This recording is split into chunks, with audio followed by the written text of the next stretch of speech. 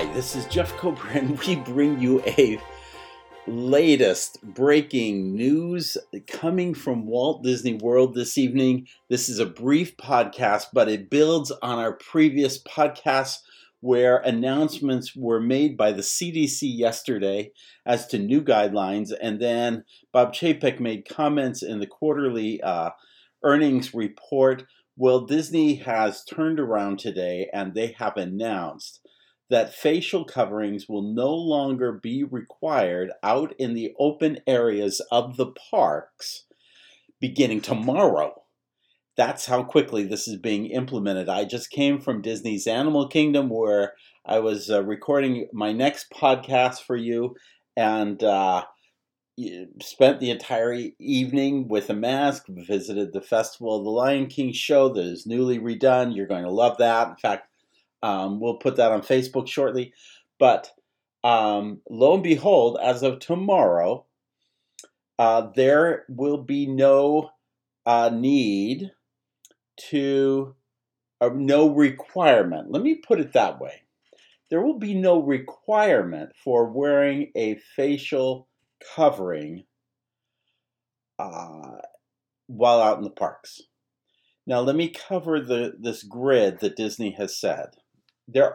And please understand that posts and podcasts that are saying that facial coverings are no longer required, that is not true. Facial coverings are still required of everyone in the following situations: when you enter and you go throughout all attractions. So that is a requirement for a facial covering. Secondly, all theaters, including theater entrances. I'll come back to that in a minute. All transportation, including transportation entrances. So your monorail, your buses, a boat, anything that is vehicular is going to require you to wear a mask while you're on it. All indoor locations, including restaurants, except when actively eating or drinking while stationary. You remember a number of months ago, Disney said, okay, when you're ordering the food and everything, you still need to wear a mask. That is still the case. However, face coverings are now called optional with Disney in two places. First, pool decks, which I want to say maybe was happening before because I was on pool decks before last summer and they've never required a mask then. But secondly, outdoor common areas. And let me put that in quotations. Outdoor common areas. So let's try to figure out what that probably means. Let's go back to the all theaters, including theater entrances. When you are at Mickey's PhilharMagic and you are sitting in the show, the expectation is you're going to wear a mask, everyone. When you are in the foyer, standing there waiting for the Automagic doors to open, the expectation is that you will be wearing a mask. When you are filing into the room and going around the circular queue with the big murals and the marquee signs, the expectation is you'll be wearing a mask. But they're also saying at the theater entrance, so that covering area, that, I wouldn't call it a porte-cochere, but that tent-like area in front of the entrance where people start to queue, the expectation there is that you'll be wearing a facial covering. Now let's take this to Big Thunder Mountain. Big Thunder Mountain, you're on the ride, you are wearing a facial covering. Secondly, you are in the boarding area, I would expect you're wearing a facial covering. Third area, backing up, you are in the building, but it's the outdoor building, so there is no air conditioning. It's all handled by their fans, a couple of them, not enough, but it is outdoor. It's walls are to the outdoors, but there is a roof over you. I would expect there would be facial coverings required. Now, you're queuing down toward the entrance of the attraction. I think when they say outdoor common area, that's not a common, in other words, a place where anyone can assemble, only those who are queued. I think the expectation is you will need to be masked. I think even if the queue extends far out and goes down the pathway toward the rivers of America or toward the bridge, I think the expectation will be that you'll be masked. Now remember, they just changed the rule from 6 feet to 3 feet. I think that's especially, because they've done that, they're going to especially require you to be masked. But the rest of the time, you're just walking down Frontierland. You're just walking down Frontierland with a drink or with cotton candy or a churro. Go for it. You don't need a facial covering. For me, I would have spent my entire time at Disney's Animal Kingdom today and not done any attraction. I would have just enjoyed the blessing of just being in the park without having to wear a facial covering. So I think that's what is meant by these rules.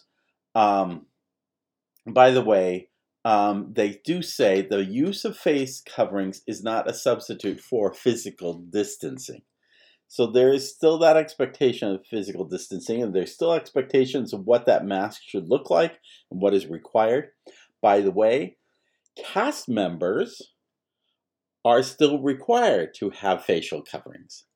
That has not been removed. So that requirement is still being that requirement is still being made. Now, having said all of this, you want to listen to my previous podcast, because there's still some implications that makes one a little concerned about this announcement. After all, and I show the chart in my post here, the chart shows that individuals who are in a who have not been vaccinated should not be attending. It's in the red zone for attending a crowded outdoor event like a live performance parade or sports event. So theoretically, you should, if you're not vaccinated, be having a mask on when you're in an outdoor area, common area, like walking down the streets of Frontierland or walking down Main Street. You should still have a facial covering. I think what's implied here is that now that the CDC has basically said those without a mask or those vaccinated do not need to wear a mask, they have essentially said, we're not babysitting this thing anymore. And you're kind of on your own. And probably from the legal implications, Disney's not being held responsible whether you get it or not. That said, if you listen to the previous podcast, I do address the issue with children. Do you want children to potentially get the virus? Are children likely to get the virus? Are children likely to get vaccinated? We cover all that in the previous podcast, so listen to that. And we cover other implications. What's going to happen at Disneyland when the governor is not giving the same okay? Part of what made this happen today, and by the way, Universal made this announcement before Disney. Disney did not jump on the gate. Disney doesn't like to be the first one out the gate. But what also made this happen is that Mayor Deming had said basically it's no longer required in Orange County for you to wear a mask. So again, civic and government leaders have revoked the requirement of organizations to do this. So in the wake of all this, Disney has simply made this announcement.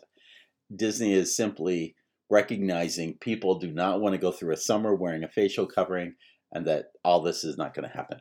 Now, if this wasn't enough, there was more news added today, because what happened is yesterday, Bob Chapek talked about the idea that they were going to increase capacity. So I've been looking all day as to the Walt Disney World availability, theme park reservation availability calendar, And sure enough, it looks very much like, remember, there are 3 slots you can make reservations. You are an outsider and you are buying theme park tickets. You're just walking in, you're making a reservation, but you're coming in from the outside, you're buying a theme park ticket. Then there's select resort hotels, namely the Disney ones, but also some of the Good Neighbor Disney ones, Lake Buena Vista and so forth. And then you have your annual pass holders. It appears that they have added much more availability to theme park tickets and to select resort hotels. This is important because, as I said in the podcast, again, you want to listen to that to understand the context of everything. A lot of people are wanting to make last-minute plans, not plans next fall, and they were coming to the calendar and finding out that the only park they could possibly go into was Epcot. The problem with this is it still does not look like availability has increased for annual pass holders. And that is disappointing news. We'll have to wait and see what comes of all that. But as of this moment, there has not been any additional availability put on. So we'll have to see on that. But again, if you're thinking about coming to Disney sooner than later, good news is there is now availability. Go book that place. I'd be interested to see, and it would take me more time to see what the availability looks like in the hotel range, because they need to open up hotel rooms. That takes a little more planning, as of you need additional labor, but they've got new folks coming in, particularly college program people, to help manage not just the parks but the hotels. So there's a lot more coming. By the way, the mask thing also applies to Disney Springs, and probably just about to, if you're just walking around your hotel at Disney, your hotel grounds, you're not required to wear a facial covering. So at any rate, we wanted to get you that news. Again, lots going on. We'll try to keep you posted. And of course, we want to share some of the great things happening in the parks as well, such as the new Festival of the Lion King, or the return, I should say, of the Festival of the Lion King, which was just really wonderful to see today. So keep posted. We'll keep bringing you news. We'll keep bringing you insights and help you to make sense of all that's happening here at Disney. Thanks for joining us. As we always say, follow the compass of your heart. Have a great day.